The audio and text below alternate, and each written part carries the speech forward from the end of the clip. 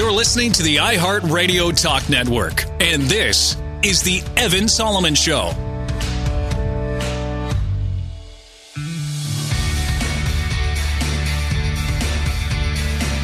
Happy Wednesday, everybody. Happy Wednesday. How's everybody doing? From coast to coast to coast, Sam, Chris, and I here on the big show. We are spending our morning doing a couple of things.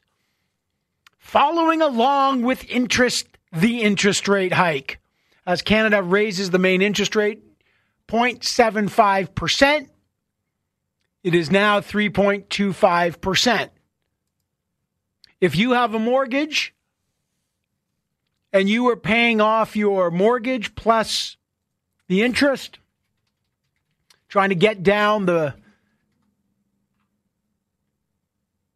your payments, this is triggering, as you know, the trigger rate, which means basically you're just probably paying off your interest rate now. That's all you get to pay off. There's a lot of Canadians right now that are not paying off anything more. And they may not be done. It could go higher than 3.25%. How many times, just off the top of your head, if you're following your own money, how many times in 2022 has the key interest rate been hiked? Anyone? 1, 2, 3, 4, 5. Can you imagine? 5 times in 2022, the interest rate. That shows you two things. The fire engine of interest rate is trying to put out the inflation fire, and inflation, which was over 8%, is now 7.6% and falling, is still a major fire. So you get that monster hike in July, and now another 75 basis points now. Is big. Growth is going to drop, but hey, the bank's job is to get inflation at between 2 and 3%. They're at 7.6%. So they're cooling off the economy. They're dousing it. Maybe even too much. I spoke to the former governor of the Bank of Canada, as you heard yesterday on the show, Stephen Polaz, and he said, look, it's already cooling. Maybe they're pouring too much water on the fire. But as they say, if your house is on fire, do you ever say to the fire department, I think you're using too much water? You don't. And that's why that analogy sucks. Economists like to say that, but the job of the bank is to calibrate the amount of water. Because they don't want to overcool it and crush us. Get us into stagflation or a mild recession. But here we are, so that's the big news. We'll dig into that. What does it mean for you? What does it mean for your rate? What does it mean for the principal that you're paying? Can you pay down just the interest, or can you get the principal of your mortgage down? Most people will be on the other side of that. So that's the news. We're following that. Chrystia Freeland, the finance minister, just finished speaking about it. And I don't know why politicians do this. Like, she's like, this summer I visited, 8 provinces and 21 towns. And then she said, if I was still a journalist, she was a good journalist, my headline would be Canadians are working hard. There is no such thing as a headline like that, Minister. There's no headlines. Of course Canadians are working hard. Do you think you're going to come on and say, well, it looks like Canadians aren't working that hard? Canadians are busting their asses. They have 2 jobs and 3 jobs, and they can't make payments, and they're 1 payment away from groceries, and inflation's killing them. Yes, the headline is Canadians are working hard. That's not news. What people don't want to hear is you reconfirming with some anodyne bumper sticker that people are working hard. They want to know how we can work less hard and make ends meet. Hey, hands up if you want a politician to tell you, you know what? You're working hard. I traveled the country and my headline is Canadians are working hard. What? You don't need to travel the country to find out that Canadians are working hard. That's what she just said. I just listened to it. If I was still a journalist, I would tell you my headline is Canadians are working hard. What? I don't even know if we have the clip. It literally just happened a minute ago. You don't need to spend your summer traveling across the country to tell all of us how hard everyone's working.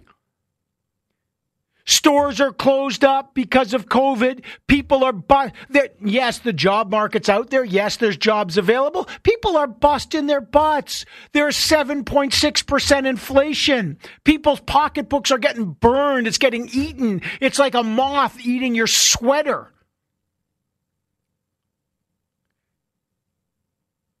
Don't tell Canadians, I've this is amazing. I traveled the whole country and guess what? You're working hard. We know that. Do you know what you're elected for? Tell us, like if I was running, wouldn't you want to say, I'd like to let people have a better life and maybe you don't have to work that hard. Maybe your quality of life can go up. Maybe you don't have to wake up at 3 a.m. and crank up the fan in your room because you're worried about your mortgage payment because you're in a sweat. How you're going to make ends meet. I want a politician that tells me we are going to get inflation down. Now, I understand the causes of inflation are not just national. There's global consequences. I know what's happening in England. I heard Vladimir Putin today talk about cutting off oil and gas, the gas to Europe. I understand the pressures from that war. I'm not stupid. I'm not going to reduce this to a political wedge issue. I'm not going to pretend that this is all at the feet of Chrystia Freeland, but a lot of it belongs at her feet because she's the finance minister. What are you going to do to help us drop prices and make life easier and help the global supply chain? What's our role there? And it's a fair question to her. She doesn't have to have every answer, but she's got to have some, and it's got to be more than one thing. We were fiscally prudent in the last budget, and Canadians are working hard, and Canadians understand that. What are you doing? The facts have changed. The bank is clearly saying this is an emergency. The bank signaled today, the central bank signaled, we ain't done. Here's another 75 basis points. We're pouring water on the inflation fire. The inflation fire is a big deal. We've got to hike our key benchmark rate. It's a 5-alarm fire. And then you hear from the finance minister and the fiscal side, it's like, everything's good. Everyone's working hard. We'll see what happens. What? It's like 2 fire trucks arrive. One says, holy cow, your house is on fire. Hook it up. And they're pouring water. And the other's got like a glass of water. And they're like, I think they'll do it. And they toss it up. No. So I think they got to get in the game on that. And I know they're meeting. But I think the biggest challenge, and I know there's going to be a conservative leadership race, and they'll find out the new leader. But if you are a liberal in charge right now, the economic question is the big fire. Make no mistake about it. Keep your eye on that ball. Oh, we have a minute here. I've been railing about it. Here's the clip of Chrystia Freeland, just so you can hear it. And if I were still a reporter, the headline of my story would be, Canadians are working hard. Sorry, that's not a headline.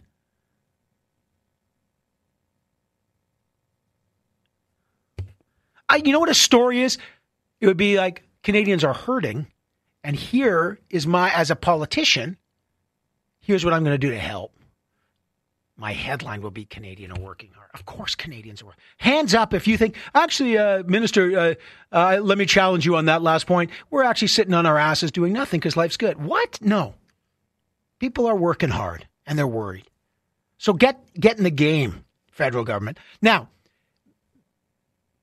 the other big challenge, and we're going to cover this next, is what's happening, the manhunt in Saskatchewan. And we're going to go over the names of the victims. And honestly, this is heart-crushing to me. But there are 2 things, another challenge for the federal government and the provincial government, and it's going to be policing and parole. 2 questions about this manhunt. Policing, is there enough policing in rural communities? And how did this guy get out on parole? That's next.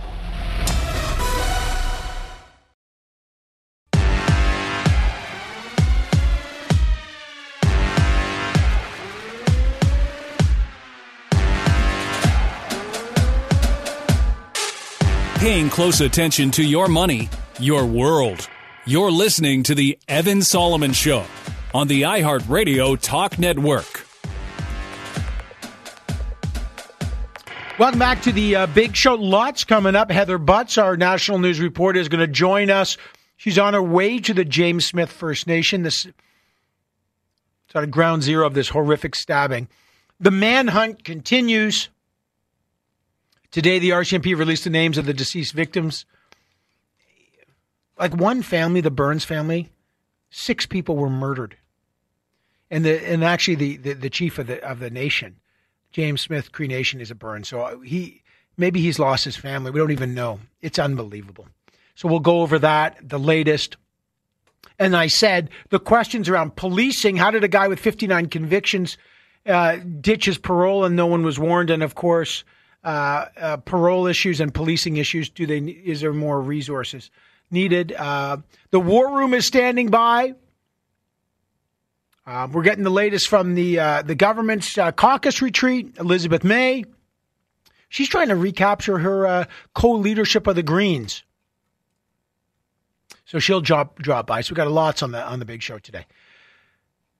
But as you know, the biggest issue that affects you, that affects every single person listening, every single one of you, is the Bank of Canada raised its overnight interest rate by 75 basis points.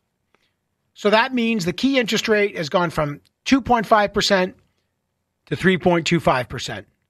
That means if you're paying a mortgage, your rate, you may now not just be paying off your principal and your interest, you may just be paying off your interest. And this isn't the end of it. Now, Chrystia Freeland, the finance minister, was just asked what she's going to do on her side, because clearly with inflation at 7.6%, the bank is recognizing there's a 5-alarm inflation fire. And on the fiscal side, Chrystia Freeland said, we have a prudent budget. We're getting support. And then, and this is driving me bonkers. That's why I'm sort of hitting on this. She said she traveled the country all summer. She went to 8 provinces and territories and 21 different towns. And she spoke directly to people. And she said it was so informative. And here's what she learned. Listen. And if I were still a reporter, the headline of my story would be, Canadians are working hard.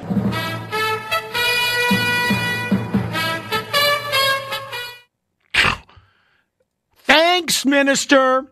You traveled the country to tell people when inflation is 7.6% that they're working hard. That's your headline? Your headline should be, what are you going to do about it? So to find someone who actually can tell us more than just deliver us a bumper sticker over our mouth to tell us to shut up and be happy, Jim Stanford, the economist and the director of the Center for Future Work, joins us. Hey, Jim, first of all, I miss you. I haven't talked to you in a long time. I hope you had a good summer. But boy, aren't you glad you're listening to the radio show today, Jim, to find out that the headline of Chrystia Freeland's summer tour in the midst of inflation and interest rates going up is Canadians are working hard. I bet you didn't know that. I'm inspired, Evan, and I'm going to go out and even work harder now. Did you know, I didn't think Canadians were working hard. I guess I should have gone on tour. I guess you didn't either. Who would know Canadians in the midst of the biggest inflation crisis in 30 years are busting their asses? But apparently the finance minister just discovered that. Well, and we should keep busting our asses, because that's how we're going to build our prosperity in the long run. And unfortunately, I think that's going to get harder and harder to do with these interest rates and all the other headwinds we're sailing into. All right, let's talk about it. Let's talk about first the Bank of Canada hiking the key interest rate 75 basis points. What does it tell you, and what's the consequence of it? Right. Well, it's not a surprise. Everyone knew they were going to hit hard today. Again, the fifth increase in interest rates since March. We've gone from 0.25% to 3.25%. That gives us about the highest interest rates in the industrialized world, frankly. Now, other countries are raising interest rates as well. The Americans will probably do that again. We're not sure. And it's a very aggressive move, and it's kind of, we kind of went from one extreme to the other. For the first few months as inflation was picking up, the Bank of Canada, like most economists, frankly, myself included, expected inflation to be rather transitory. And there's still reasons to believe that's the case. Many of the initial spurs for inflation are, in fact, already moderating, things like energy prices, world food prices, shipping costs, etc. So they kind of sat back for the first few months, and they were criticized by some for not moving fast enough. Now they've rediscovered true religion, and since March they've been really putting pedal to the metal in terms of increasing interest rates fast and strong. So another 0.75 of a percentage point today, which is another big hike. And we are seeing the impact big time in the economy. What's the winners and losers when this happens? Well, higher interest rates, of course, mean it's harder to borrow money, more expensive to borrow money. So anything that depends on borrowing is going to get hit fast, and we're already seeing that. So consumer durables, for example, most people borrow money when they buy a new car or other major purchases, down substantially, 12% in the second quarter GDP numbers that came out from Statistics Canada last week. Residential construction investment, down 28% at an annualized rate in the spring quarter. So we know that the housing situation, which of course was, kind of a bubble situation for years, has suddenly popped, and we're going to see big downturn on the residential side. We also, obviously, consumers are going to be hit. If you have debt now, whether it's a credit card or your mortgage, you're going to be paying more for that debt, which means you've got less to spend, less disposable income to spend on other stuff. So normally, Evan, we expect about 18 to 24 months for interest rate changes to have a full effect in the economy. But frankly, we're seeing it faster. And I'm not sure if that's maybe because consumers were more indebted when the whole thing started. Maybe it's because, these are very sharp upward movements in interest rates, so people are taking a big breath and changing their behavior quickly. Whatever the reason, we're already seeing very significant negative impacts of this in the real economy, and we're going to see more to come. Speaking to Jim Stanford, economist, director of the Center for Future Work. That's the monetary side. So the banks take an aggressive action. They want to drop inflation back to their target between 2 and 3%. It's at 7.6. Then Chrystia Freeland walks out and, kind of gives us the status quo. What on the federal side, the fiscal side, what should they be doing, and what's their strategy? Yeah, I think you raise a really important point, Evan, because for many years, the operating assumption for most economists was let the Bank of Canada handle inflation. That's their job, and no one else should, really worry about that. Everyone else does their own stuff. The kind of idea that monetary policy is the major tool for inflation control, and I think that was a mistake because this round of inflation is quite different than previous ones that we have seen in the past. The cause of this inflation is not too much money chasing too few goods. That's the kind of classical textbook story. We have got a whole set of unique factors, most of them related to the pandemic because of supply chain disruptions, because of obviously the global energy price shock, because of shifts in consumer behavior during the lockdowns and then after the lockdowns. In none of those cases is it clear that the standard response, higher interest rates to cool off the whole economy and reduce spending, is really the appropriate medicine. And this is where we do need, I think, a broader suite of measures to take a look at how do we strengthen supply chains? How do we increase supply? If it is a problem of constrained supply, rather than just saying everyone has to tighten their belts because there's not enough supply, why don't we actually look at ways we can improve infrastructure, improve the ports and transportation system, find other ways to boost supply of critical commodities, including everything from housing, to childcare, frankly. Those are ways that the government could play a role in addressing the inflation, the true causes of this inflation. And yet, I got a minute. We haven't heard much change yet. It's like they're kind of riding this thing out. And in the meantime, people are a little scared out there. People are nervous. Europe's about to hit a drastic situation. Yeah, absolutely. America's potentially already in recession. If you use the conventional definition of a recession, their economy shrank for the first half of this year. So I think it's going to get worse before it gets better, unfortunately. And the UK that's got a new prime minister they're going to hit 18% inflation. And I warn any politician to say, compared to the UK, we have it pretty good. Don't tell Canadians that 7.6 is good because our friends and brothers and sisters in the UK are facing 18%. That ain't going to cut it. Hey, listen, we're long overdue, Jim. I love talking with you, Evan. Thank you very much. You're so informative, Jim Stanford, economist, director of the Center for Future Work. What a great guy. Jim, stay healthy and really appreciate you joining us, Jim. Take care. Thanks, man. We're going to go to Saskatchewan next. Heather Butts is on the ground. She's heading to James Smith First Nation. This manhunt is just, it's terrifying. We go right to it next.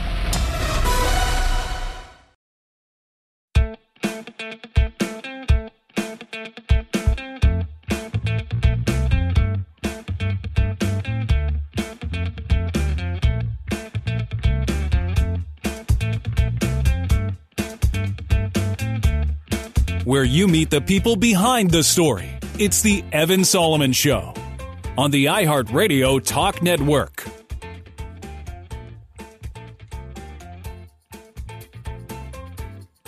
Welcome back to the big show. We are going to go to Saskatchewan. We do have breaking news right now.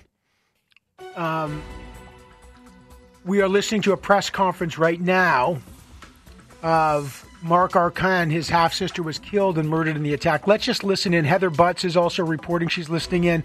Let me just play you this. This is Mark Arcan. His half-sister was just murdered. Let's listen in. So this is our sister, Bonnie Goodvoice Burns, his oldest son, Gregory Burns, and in the crowd today we have Bonnie and Brian's three other boys, Dason, Mason, and Grayson.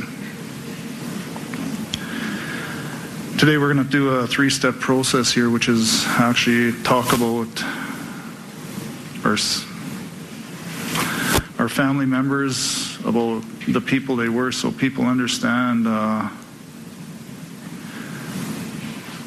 loving, caring person that Bonnie was. First and foremost, we have two communities that are very close here, which is my community, and a lot of my family are in here, aunts, uncles of Bonnie, from the Muskogee Cree Nation. We are close to the James Smith Cree Nation people through sports, through activities, through ceremony, through everything that we've done in our lives. And right now, it's a difficult time for our families. The second piece that we're going to talk about is, I know a lot of people are out there wondering what happened. Well, honestly, we don't know. I'm going to try to piece together what I know, because I was at the scene on Sunday with Brian, and we're going to talk a little bit about that, and some of it will be a little bit harsh to hear, but we're going to speak the truth. The third thing is the impact of what's happening to the other three children that are here with us today, and Brian and his family, and the support that we need for a GoFundMe page to help with some long-term trauma here. So that's kind of the three-step process. I've got my communications person here, Sean. I'm not sure if there wants to be a scrum after, but I'm asking the media to be respectful of who I am. It's not about me. Please don't use my title. As far as I'm concerned, it's just a title. This is about our family. This is about the horrible, senseless act that took one of our family members away, two of our family members away. What I want to talk about is Bonnie Lee Goodvoice. She's a member of the Wahpeton Dakota First Nation. She was a Dakota woman, and she still is a Dakota woman. In 1990, it's a long time ago, she met one of my crazy buddies here, Brian, and I don't know, but I was talking to my uncle the other day, and I said, yeah, I was talking to Brian, and he's like, who the heck's Brian? It's like, we all know him as Buggy, right? Because that sense of laughter that you're hearing right now is what Bonnie and Brian did all the time, was laugh and joke, and those are the things that we need to remember. They've been married for 15 years. She moved to the community of James Smith Cree Nation. They've got a home. They've started raising their family, which is Brian's late son here, Gregory, who is 28 years old. We've got Dason, who's 13 years old, and Mason, I think, is 11, and I was going to call him by his nickname, Pablo. Pablo, yeah. Grayson. So I don't know how he got that name, but we know him as Pablo, right? So this is how it is in our country where we grow up. It's all about relationships. It's all about family. It's all about nicknames. It's all about laughter. It's all about joy. It's all about humbleness. One of the things that I can say about my sister and Chuck's daughter and our niece and our relative, family came first. Her family. We always talk about in First Nations culture the matriarchal society. She lived that. She was always at home with her children while Brian was out there working, playing sports. She was always with her family. She was the caretaker of her home. They had a beautiful home.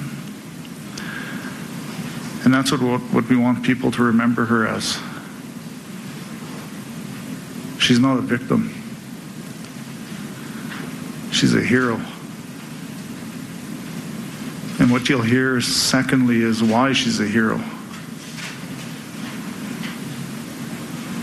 And when we talk about Brian and Bonnie, it goes unnoticed for all the work that they did in their community of James Smith Cree Nation.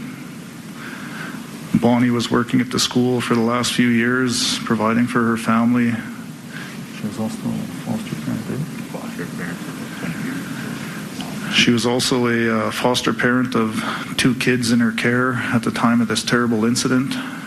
So raising about 6 kids and all the numerous kids that she helped before. She always put other people before her. That's what we want people to remember. We want people to remember how she made you laugh, how she told stories at Christmas functions, at kids' birthdays, at weddings, at celebrations. That's the reality. And when we talk about what Bronnie brought to her community, the things that I noticed the day that I was at the scene was everybody came up and talked about what she did for the James Smith community. She was married into that community. She would help volunteer at cooking, at doing whatever she had to do, and she'd make Brian come along all the time, right? Because they did things together. And when we see this and we listen, we have to remember those things, because the situation that occurred shouldn't happen to anyone. No one whatsoever.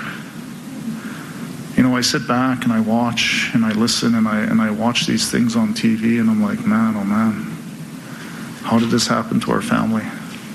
Why did it happen? We have no answers. But what we can talk about is what family means to all of us, and what Bonnie, and I don't even know why I keep calling Gregory, because his name's Jonesy. That's how we knew him, as Jonesy. That was his nickname. And when we think about myself as her brother, I was hardly in my sister's life. She had her family, I had my family, but every time our side of the family got together, she was always there at Christmas and that kind of stuff, bringing the boys, and I'd always argue with Pablo about who's the boss is, and today he told me he's the boss, and still hasn't given me a reason why, but I understand, and I take that direction, because the most important thing to my sister and to our niece. You are listening to the brother of one of the victims. 2 family members in the Burns family lost. They don't know how it happens. We're going to take a short break. We'll come back with the family's discussion.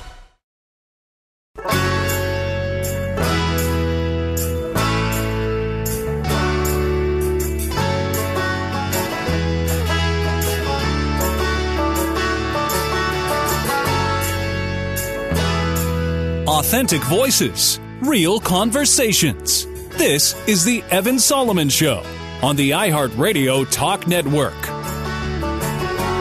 Welcome back to the program.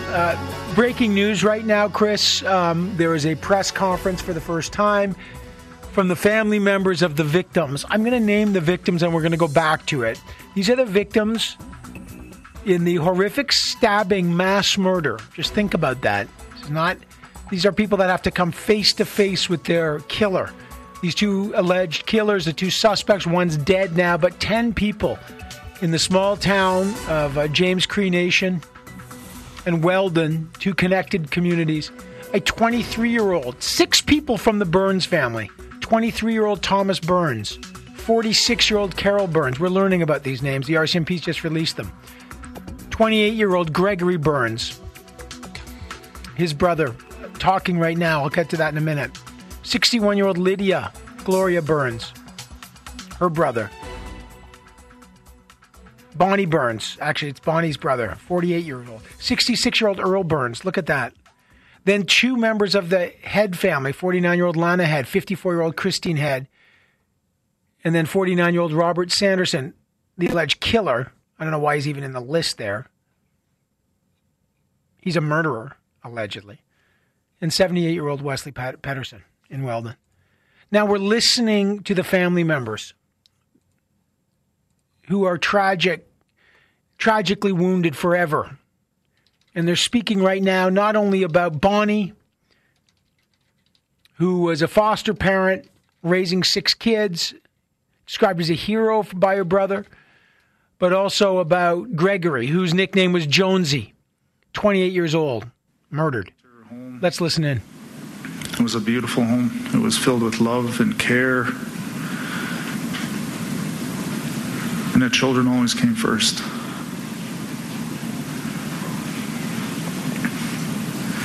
And when we talk about that, we talk about our nephew or the son, the grandson, 28-year-old boy. His life taken away from us. This young man had opportunities to work. He was fully employable. He had lots of tickets and opportunities.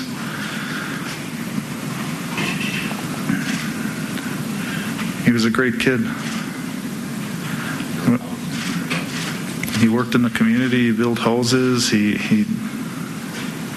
did whatever he could for his family and trying to help his mom and his dad and take care of his 3 brothers. And those are the things we want people to recognize and remember. During this difficult time, we're just climbing a mountain now as a family, both of our communities. And that mountain is the devastation of what happened to our family member.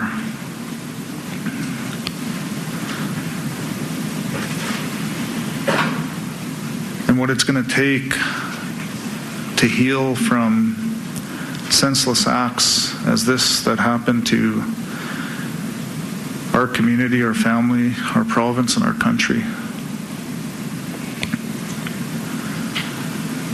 Let's not focus on what the reasons are. Let's focus on people that were taken away from each and every one of these families, our family, because that's our focus. We've got to focus on what we can do to help other people, and we've done it. This has affected our treaty territory and other treaties, Treaty 6 territory, the lands of which you all gather on today.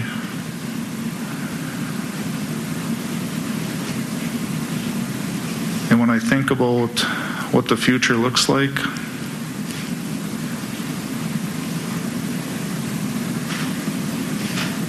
my sister, our family members, they'd want us to move on. They'd want us to heal, but to never forget. And to carry love in your hearts, to carry compassion, to be united, to think of other people.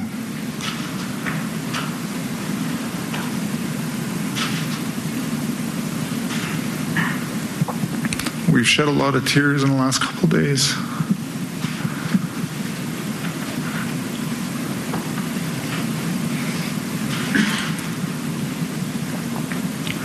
But at the end of the day,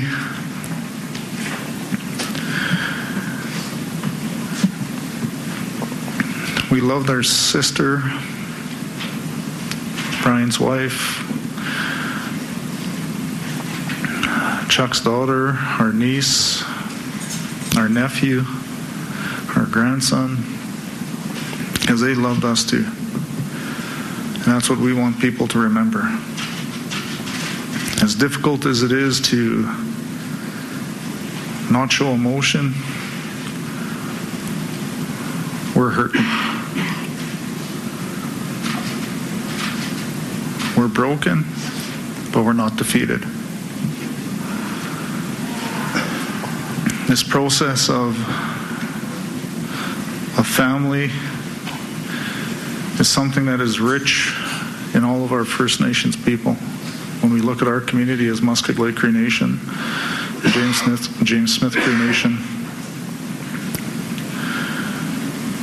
and all of our friends that support us from all the other First Nations and the city of Saskatoon and all the small towns, we say thank you for that. We thank you for your generosity, for your kind words, for your support, for your guidance, because this is a difficult time for our people. It's a difficult time for our family.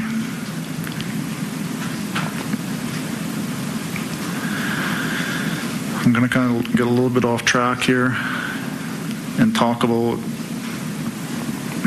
the day.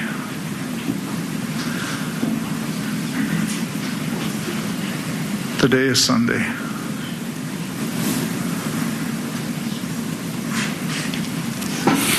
Today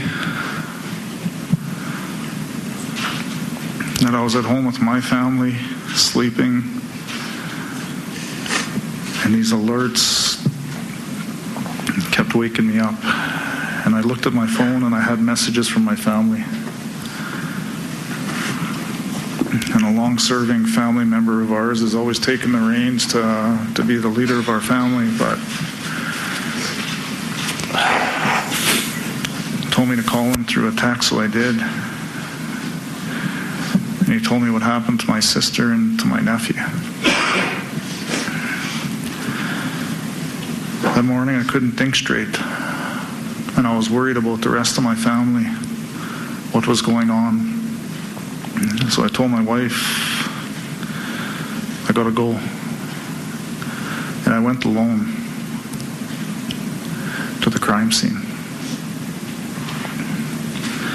There I was phoning my niece O'Brien and asking him where he was. He was doing something that him and his family loved, which was horse racing out in another First Nations community that weekend, providing for his family.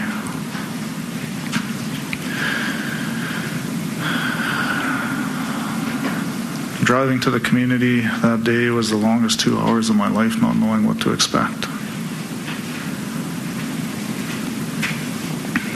In the back of my mind, I thought about my family. What are they thinking? Hope they're holding each other, hugging each other, telling each other they love them. Those are my thoughts.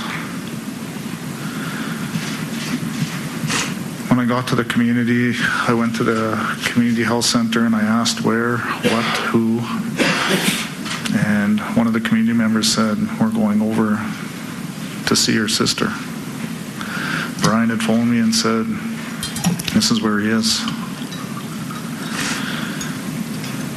And for the people to know and understand this, it's probably a natural feeling for all of us to feel anger. That was my first initial thought.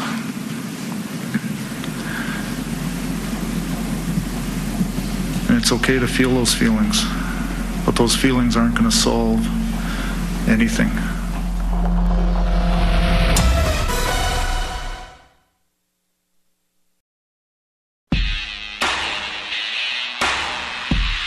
You're listening to the iHeart Radio Talk Network, and this is the Evan Solomon Show. I've gotten a lot of advice over elders the last couple of days to grieve properly. And the support that I have for my family and all the people inside and outside of this room that have contacted us and sent their well wishes and they're thinking of us. And I basically told everybody,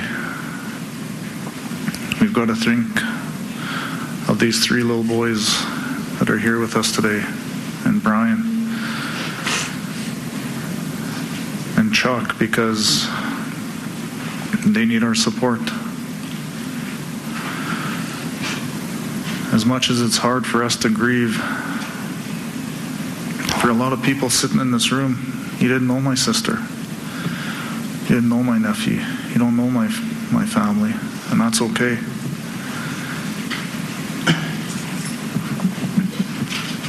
And the reason it's okay is because it's a community coming together. The old saying goes, it takes a community to raise a child.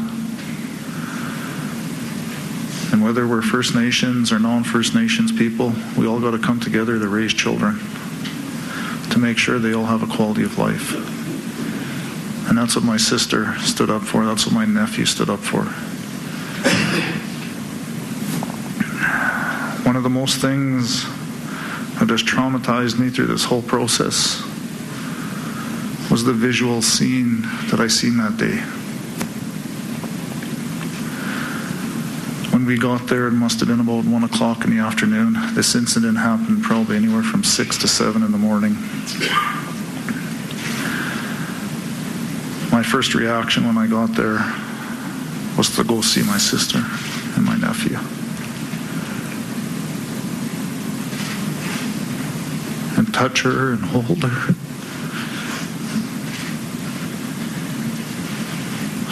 Couldn't do that. None of our family could do that.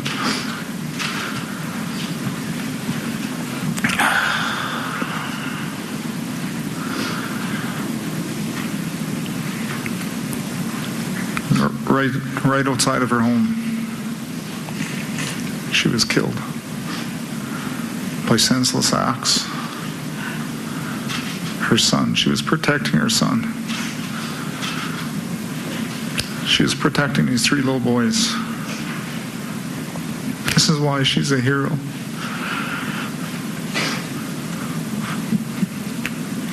She's a true matriarch of the First Nations way of living, which is our women take care of our homes.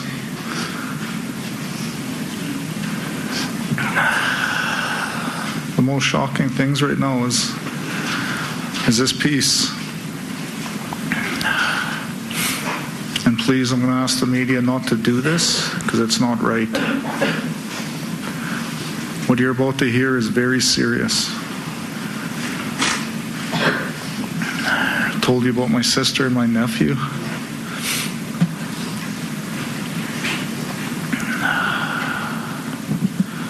The oldest boy, the second oldest boy, Dason, was also stabbed in the neck. He's here with us today. He survived.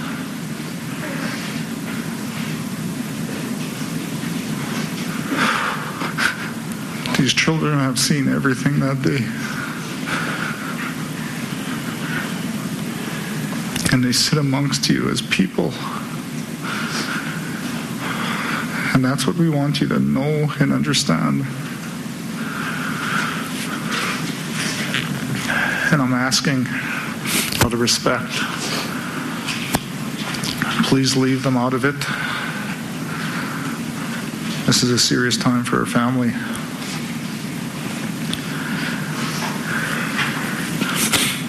But when you think about what I just told you and the nonsense of how this act has destroyed our family,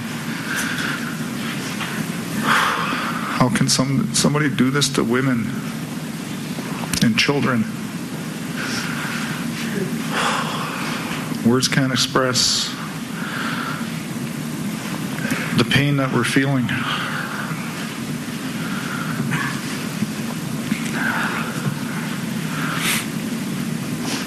Trying to piece it all together. Me and Brian were there all day watching, trying to get to our sister, asking the RCMP, and I have a lot of respect for the RCMP because what they did that day of processing the crime scene, forensic units, coroners, they had a big job that day within that community. As you've all heard, there was multiple scenes. There was 3 people at this scene, at my sister and Brian's house.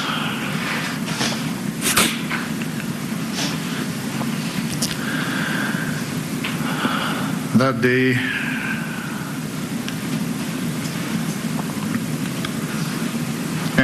can't get it out of my mind.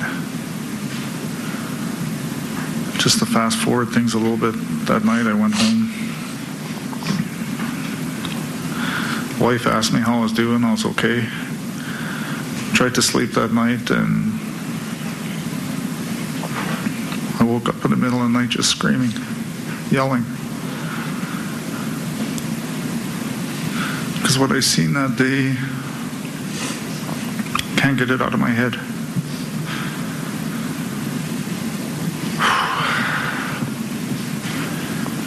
But I have to let people know that because this is how terrible that scene was.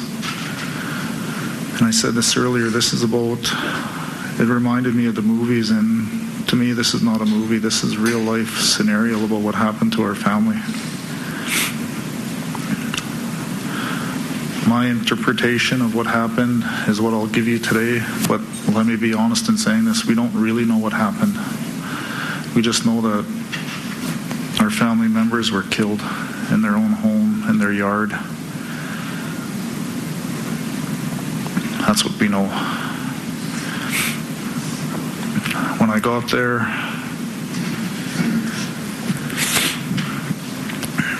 one of the ladies came up to me and I asked what happened. My sister was trying to phone for help. My sister phoned the actual lady we were talking to, and I don't want to send her, I don't want to say her name, the other one. The one that was helping us when we got there. Oh, Rhonda. So one of her good friends named Rhonda. Bonnie was actually trying to phone her, and Rhonda said I was sleeping. This was early in the morning.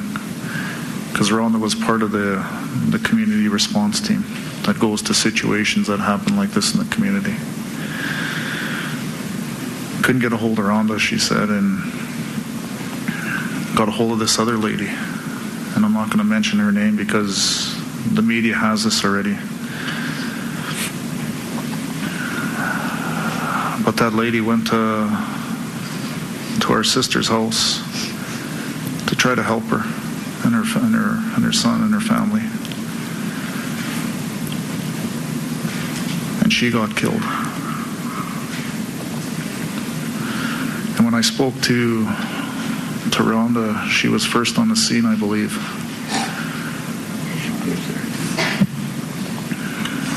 Sean was also there too as well, to my understanding. And that's why I said we're just trying to piece this together, but it's not. Please don't listen to rumors, to innuendos. Please don't assume.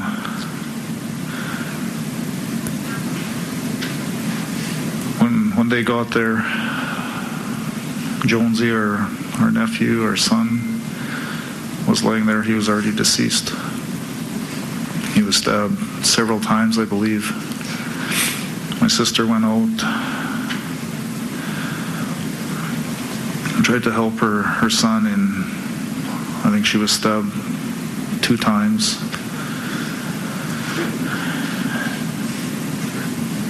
And she died right beside him. The lady that came there to help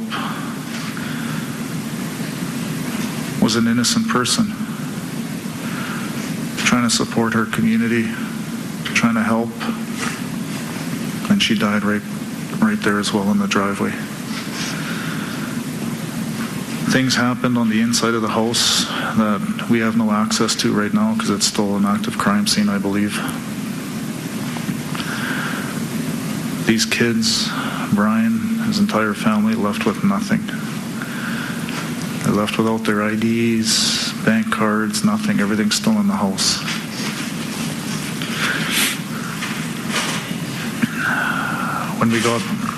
When we were trying to focus and see what was going on, trying to piece all of this together, we watched our relative lay outside for 4 hours while, this is when I got there, from probably 7 in the morning to I think the body was released by the coroner by 5 in the afternoon.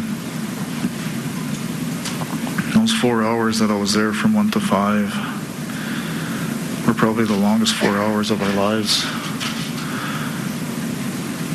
Trying to make sense, trying to listen to people of what was going on and try to figure things out and understand why, trying to make sense of it. And when we think about why this happens, only people in that house knew what happened.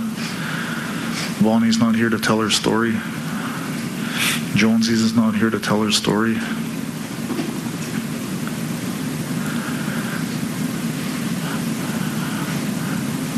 But the story is, we have 3 kids that survived this horrific trauma within our family.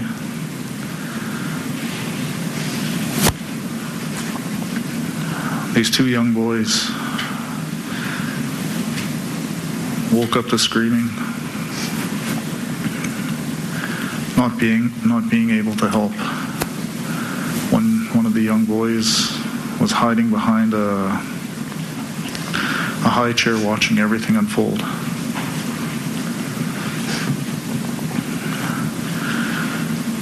I think after when these gentlemen left or whatever happened, I think they had to pass by their mom and that innocent lady and their brother laying outside. And they were taken away to family within the community to hold, to hug, to make sure they were safe. A 13-year-old boy was taken to hospital. He spent the night.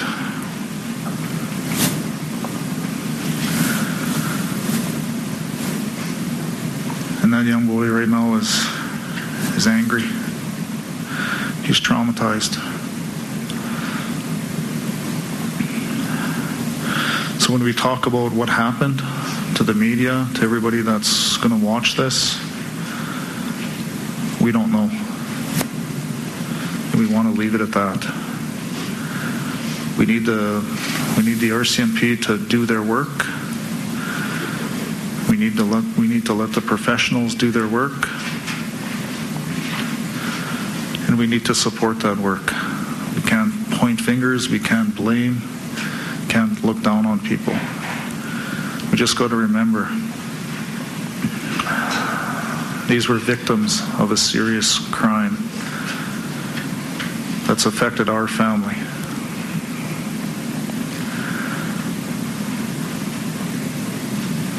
Because the serious nature of this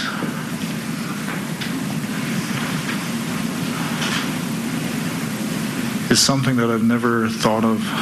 And I said, like I said to each and every one of you, I'm just a kid from the reserve, man. Just a young boy. Never thought going through this, just like all of my other relatives sitting in this room.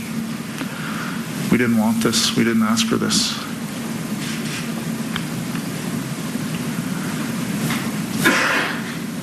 As our family sits amongst all of you, we are still continuing to help other families that are affected by this. You are listening to the first press conference of the families of the stabbing, the mass murder, the brother of Bonnie and uncle of Jonesy, with details of what happened. We're going to take a break. I thank you for listening. That's important. We'll be back.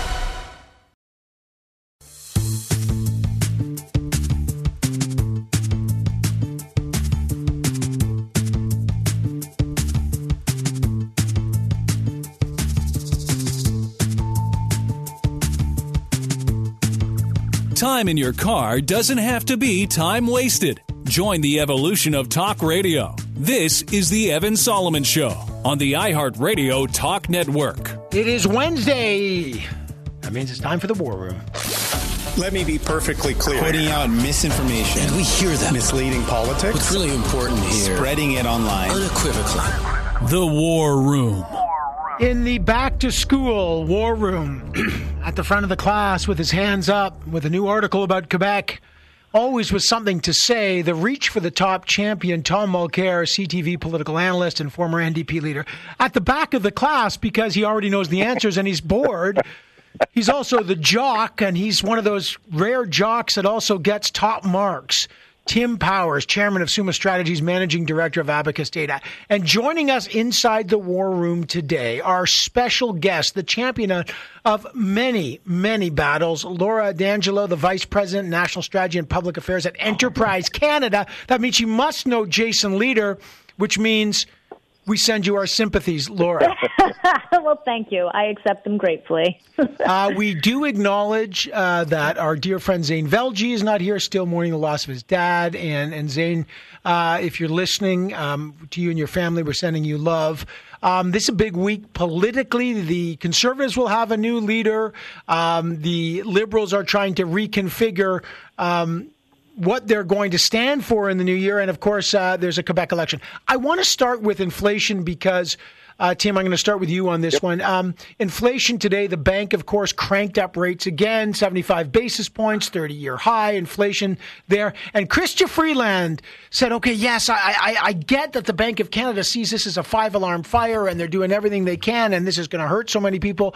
But she's been traveling the country and she emerged, guys. And this is breaking news, Laura, Tom, and Tim. And I don't know if you knew this. She toured the entire country and she went to 8 provinces and she went to like 21 cities. And if she was a reporter, this is the breaking news. You probably don't know this, but this is what the finance minister discovered while people are struggling with 30-year high inflation. Cue it. And if I were still a reporter, the headline of my story would be, Canadians are working hard. Whoa! Wow! Thank you, Minister. That's what we've been waiting. I didn't know that, Tim. And so, well, Pierre Poilievre is likely to ascend, and there's inflation. The big headline for the finance minister is Canadians are working. Thanks, Minister. Is that enough, Tim? Well, Evan, no, it's Jeez, not. That's so bad. As you've articulated earlier. I mean, listen, Chrystia Freeland, nobody doubts her brilliance. Very smart woman. But sometimes when it comes to communication, not only does she have an issue with tone, she's also deaf when it comes to the struggles of the audience. The Liberals who are in Vancouver doing their cabinet retreat say, they're not thinking about Pierre Poilievre. They're focusing on the economy. Well, if this is the best they can do on the economy, Pierre Poilievre is going to feed them their lunch. I mean, this is why the Liberals, they're wondering why Poilievre is connected with Canadians. Even some of us people from the Conservative side wonder that too. But the one thing Poilievre has done well, even albeit a bit gimmicky, is get into the mindset of Canadians and figure out their angst and pain, and he's speaking to it. Chrystia Freeland is not, and that's a major issue for the government. Yeah, listen, Tom, look, I don't care how often Pierre Poilievre goes to his basement to wax philosophical about reclaimed wood that he's put up in his basement in some mysterious and crazy... He's talking about inflation, and Chrystia Freeland's response today was like baffling to me. What do you make of the Liberals? Are they ready to handle the economic troubles ahead? There's always a time in the life of a government when ministers have been disconnected for too long. Mm-hmm. So on the one hand, she tries to boast that she's been out there talking with ordinary Canadians. I've met some of them. And then she goes, they're working hard. Poilievre has tapped into something, and the interesting news of some of the more recent polling is that he's not only drawing older conservatives, he's starting to talk to younger people on the university set. The very funny posts that he did in English and in French, where he's sitting in a breakfast restaurant talking about the price of bread and the price of milk and the price of juice and eggs and so forth. Frankly, great communications. You can like it or not like it. You can like the guy or not like the guy, but it's really, really good political communication. And then when poor Jean Charest's campaign with our friend, Tasha Sheridan, she decides she's going to have a fight as to whether or not Nanaimo bars actually have flour. Okay, penalty flags all over the field. I don't know how many nanoseconds it's going to take for the Conservatives to actually announce the result on Saturday, but if they drag it out any longer than they have to, they're going to be losing voters. This thing, I think, is decided. Yeah, and Laura, let me bring you in. Look, governments, after a while, start serving you pablum and try to sell you that it's steak. That was not steak today. There was nothing there. That was crappy pablum. Do the Liberals have to come up with something more than anodyne statements that Canadians are working hard? Like, we know that. Canadians are they're getting their wallets chewed out by the caterpillar called inflation. I mean, there's no arguing that was a communications failure. But I'd be lying if I said otherwise. Do I think the Liberals are, despite their communications on it, understanding of how hard things are right now? Of course. I don't think anyone is in any doubt about that. And I think that they are legitimately talking about how they're going to try and help Canadians today and this week at the cabinet retreat. But they need to start being able to connect with Canadians on a one-to-one level and show Canadians in their press conferences that they understand how difficult everything is right now. And frankly, finding a way to connect the way Pierre Poilievre is on a one-to-one basis about the difficulties in buying your groceries. You know, Tim talks all the time about political communications and how important they are. And this is just really important right now. That you need to speak like everyday Canadians. Use real words. Speak the way I would speak to my parents about it. Don't speak to journalists about it using lingo. Yeah, and Laura, just one more thing. I mean, it's not just the words, though. Don't they have to they have to have a strategy. On one side, Canadians are like, something must be wrong because the Bank of Canada's got, a 5-alarm fire going and they're hosing down the economy with high interest rates. And then you look at the Liberals like, we're just sitting, this isn't a global issue. Do they have to put some stake on the table? I mean, they do. It is on far smarter people than me to determine what that stake is.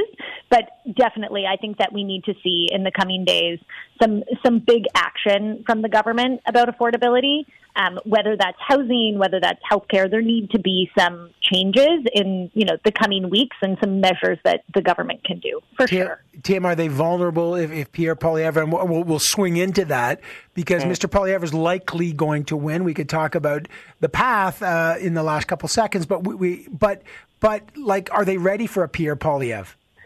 I don't think they are, because I think they're still scratching their heads to how did this guy win, and I think you see that in their inability to come forward with action. I mean, frankly, I'm scratching my head on it, but I understand now better why he did win and the threat he presents. So until they figure that out, they go with the same Liberal playbook and the triumphalism just in front and center. That's not the path right now. Maybe later on, but they've got to find a way to define Poilievre and communicate with Canadians in a way that extends empathy, or they're going to have more trouble. Tom, I got him. I thought we had 2 blocks. You have 1 block. Tom, in the last minute, why should we care about the Quebec election? Well, the same way Quebecers cared about what happened with Doug Ford in Ontario, the 2 provinces together, 60% of the economy of the country and 60% of the population. It's important.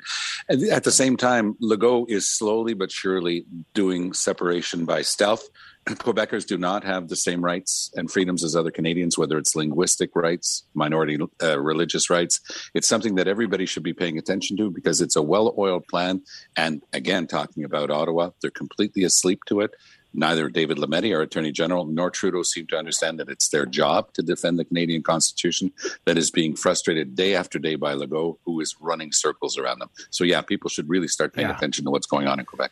I wish we had more time. Usually we have 2 blocks. We obviously had the special of about the tragedy in Saskatoon. But Laura D'Angelo, come on back. Vice President of National Strategy at Enterprise. Tom Mulcair, Tim Powers. Obviously we'll chat again next week. Thanks to all of you. Enjoy the early September. We got to take a break thanks to a shortened war room.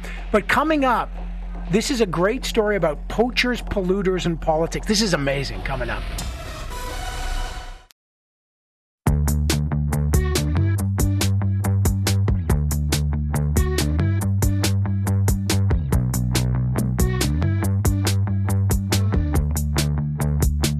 Authentic voices, real conversations.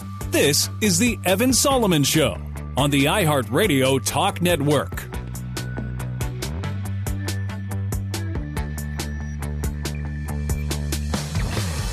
Let me tell you something. In a country like Canada, poaching is a problem. It's a big problem. Now, you might think poaching. Yeah, wildlife poaching, fish poaching, these are big. You know, my son I've told you all, he just got back from a 52-day whitewater canoe trip in the Arctic. They saw caribou, muskox, wolves, moose, belugas. It's a country teeming with wildlife, but you gotta get a license to hunt. And there's a new book out called The Wildest Hunt, True Stories of Game Wardens and Poachers by Randy Nelson. Fisheries, Poachers, Polluters, and Politics, a Fisheries Officer's Career. His latest book is The Wildest Hunt. He's the most decorated fisheries officer in the history of British Columbia. The book just came out a couple weeks ago. He's donating the profits from the book to the Game Warden Museum. Randy's an accomplished athlete. This guy's done 200 competitions, 10 marathons. So this guy knows his way around, and Randy joins us now. Hey, Randy Nelson, great to have you on. Hi, Evan. It's a pleasure to be here. What I like is, I've run marathons. I'm like, hey, I feel like Randy. I like to be in the bush. I'm like Randy. Then it's like he's been attacked by a grizzly, stabbed, and almost had his head taken off. I'm like, I'm not like Randy at all. How dangerous is your job? Well, it's extremely dangerous, and not many people realize that. A game warden's job is 3 to 4. You have 3 to 4 times a chance of getting killed on the job, being a game warden or conservation officer, as you do a police officer, and that can be through shootings. It can be through drownings. You're out in the wild all the time. Everybody you encounter is armed, and quite often are criminals. So it's a very dangerous job. Really? So tell me, what are some of the most dangerous situations when you were an officer? I don't think people had any clue about that. What are some of the most dangerous situations you've been in? Well, I was hit by a truck early in my career. A guy tried to run me over. Just managed to dive out of the road, and he was poaching, and you were trying to catch him. Yeah, I was standing on the road, recording the license number of his vehicle. He jumped in his vehicle quickly, started up, and booted it. And I just managed to jump out of the road in time. It clipped my knee and had a little sore knee for a few days, but I was lucky in that case, and lucky in most cases. I was hit by a boar one time. A guy tried to take my head off, and I managed to duck out of the road, and the boar exploded on my shoulder, broke my shoulder. It can be a wild career. I had more than my share. Not everybody experiences things like that, and I think I had more than my share because I always went for the worst poachers. I would stay awake at night, dreaming up ways to try and catch the worst. Is that right? And why is that so tricky? Because poachers are sneaky, so you got to out-sneak them, Randy Nelson. Absolutely. It's a cat and mouse game, and they're always coming up with new ways to evade you, and I'd come up with other ones. Particularly in my career in Cornell, which was a poaching mecca for salmon poachers. So what were some of their tricks, and how did you bust them? Most people would fish at nighttime. They sneak down to the river. Some would use trip wires. They'd have tin cans on wires. Some would use deadfalls, have a log ready that if you tripped the wire, the log would fall on you. It was some serious stuff. But you would get ahead of them. I won't divulge how I would get ahead of them all the time, but I managed to. And in that case, salmon poachers had a habit of trying to run away. And that's where my marathon training came in.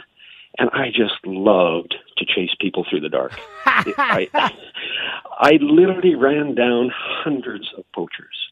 And they're just like, this is like, who is this guy? He just wouldn't stop. If they slowed down, I'd slow down. I didn't want to catch them right away because they still have fight in them. So I would just run until they dropped from exhaustion. And never once did I have a physical confrontation with somebody that I chased. Because you just ran them down. Now, some of the stuff is crazy in your book, Randy. Like, okay, what is I talked about beluga whales because my son just saw so many of them on canoeing. You caught like a 4.5 meter beluga whale. He was collecting it from a bus in Saskatchewan. What? Yeah, that's a pretty bizarre story. There are some totally bizarre stories in this book, The Wildest Hunt. I talked to hundreds of officers from all over North America through thousands of phone calls and emails, and just tried to pick the most interesting, most bizarre stories I could find. And it wasn't an actual poaching story, but a beluga whale was seized in the province of Saskatchewan by conservation officers. It was a taxidermy-mounted beluga whale, and that person had this old collection, and his family wanted it turned over to the authorities, and they found animals in there that were almost extinct. They found there were several hundred animals, and they recovered all these animals, including a beluga whale.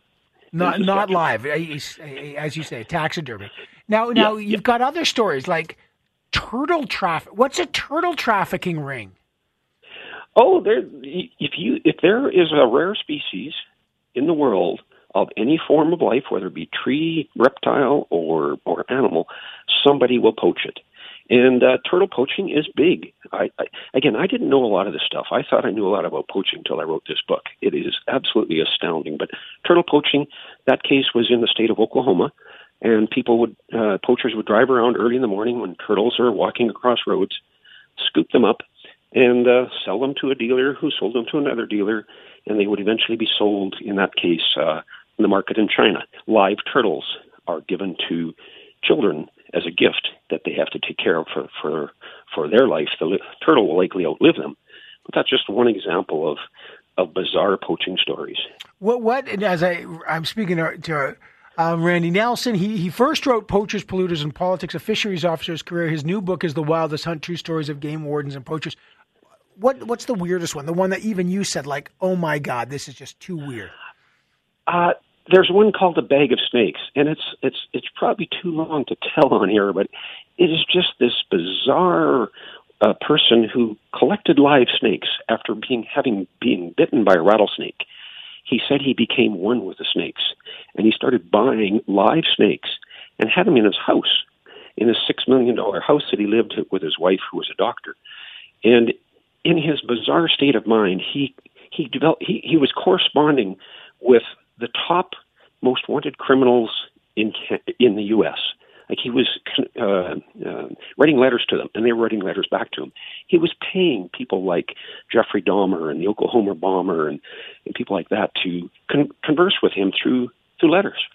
So that just bizarre stuff, and hilarious stuff too, where a young game warden from Oklahoma, through a dating site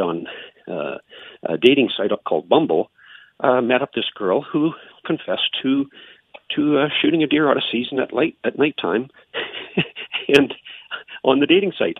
He didn't divulge he was a conservation officer, and he ended up getting a bus there. And the lovely lady even asked him for a date after she had been busted. That is hilarious. So like this is the training. Like, you have to know how to handle a lot of live animals if you're a warden. Yes, you do. Yeah, you do. I was a fishery officer, so fish are a little easier to handle than grizzly bears and wolves and things like that. But you can encounter just about anything out there, and particularly venomous snakes and things like that. There's a lot of training that has to go in for these people to take on the job. Randy Nelson, I love your stuff. The Wildest Hunt is your new book, True Stories of Game Wardens and Poachers. The profits from the book are going to the Game Warden Museum. Randy, keep running. Keep telling these great stories. and just fantastic stuff. And also your own book, Poachers, Polluters, and Politics. Great stuff, Randy. And thanks for joining us right here on the show, and good luck with the new book, The Wildest Hunt. Thank you very much. Thank you for having me, and hope people buy it and learn something about poaching and participate in helping stop this rampage that is way more prevalent than anybody wants to believe. People see it, they should report it. They see it and report it. Thanks, Randy. I got to take a break. You know why? Canada might be getting a 1,000-kilometer vacuum tube train, huh? We talk to the CEO next.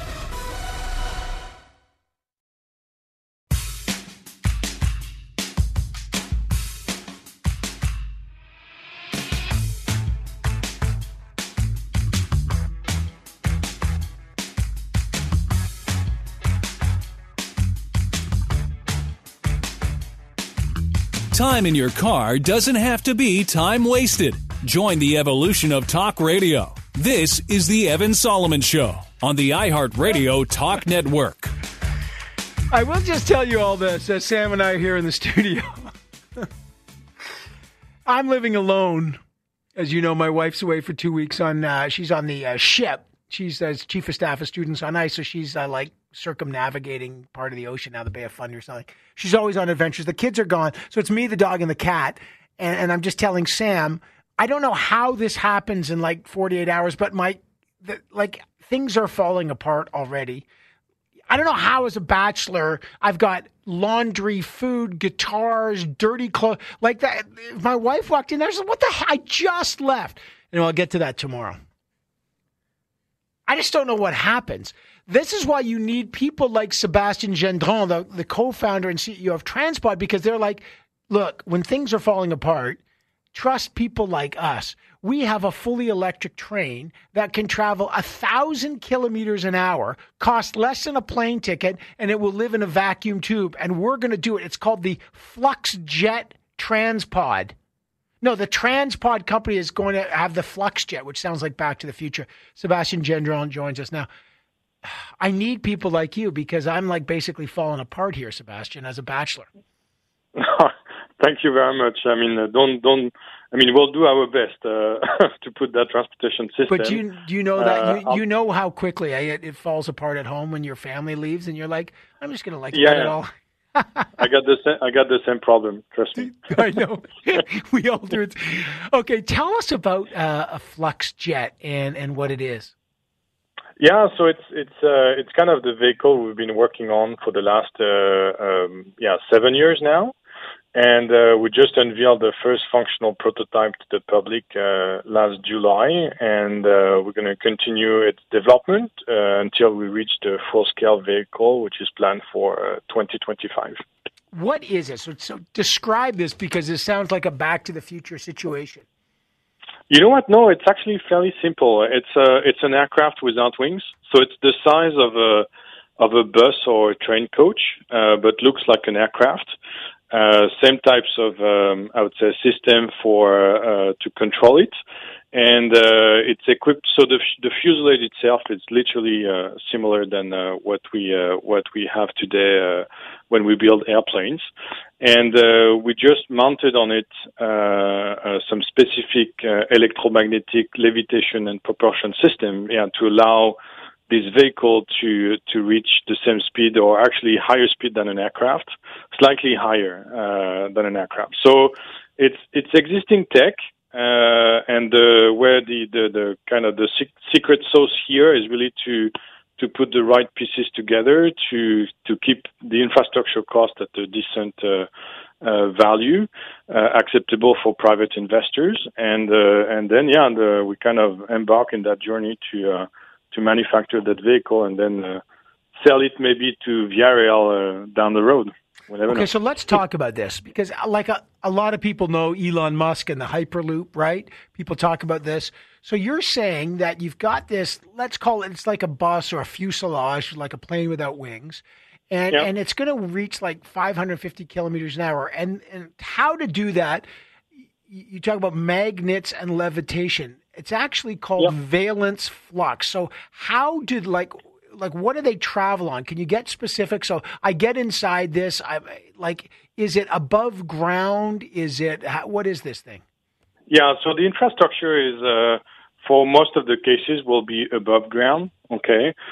We might go underground if we have the Rockies to cross or to enter any dense area in Montreal or Toronto. We'll have to go underground. It will be probably cheaper.